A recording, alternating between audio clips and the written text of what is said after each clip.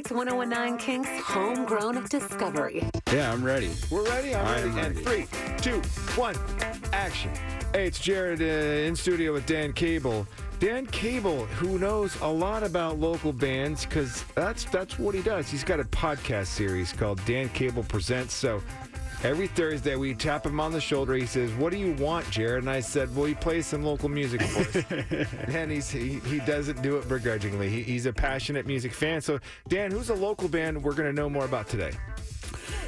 Jared, this week we are talking about Foam Boy, a band that's newer to me, but I've been hearing a lot since the return of music since the pandemic, and they've been putting out music for the last couple years, and they are sort of this disco pop band. And the creative brain of the band is comprised of producer Will Bakula and singer-songwriter Katie Osik, and the band just got featured as one of the Portland's best new bands according to Willamette Week. They just put out their spread on that, and Foam Boy was included. And we're gonna play a track from Foam Boy that should be on all your summertime playlists. This one is an absolute banger. It's called Not a Go. It's a song that was written over email a few years ago about a relationship that is doomed to fail from the get-go. So this is Foam Boy with their track Not a Go on Kink FM's Homegrown Spotlight. This is not a go.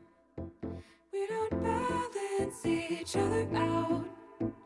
Leaning over on one side, pressing our knees together in the backseat of someone else's car. This is not a joke. Though our hands will touch again, I can't blame myself for you. Grow out my hair for you, turn on my phone for you, just in case you call.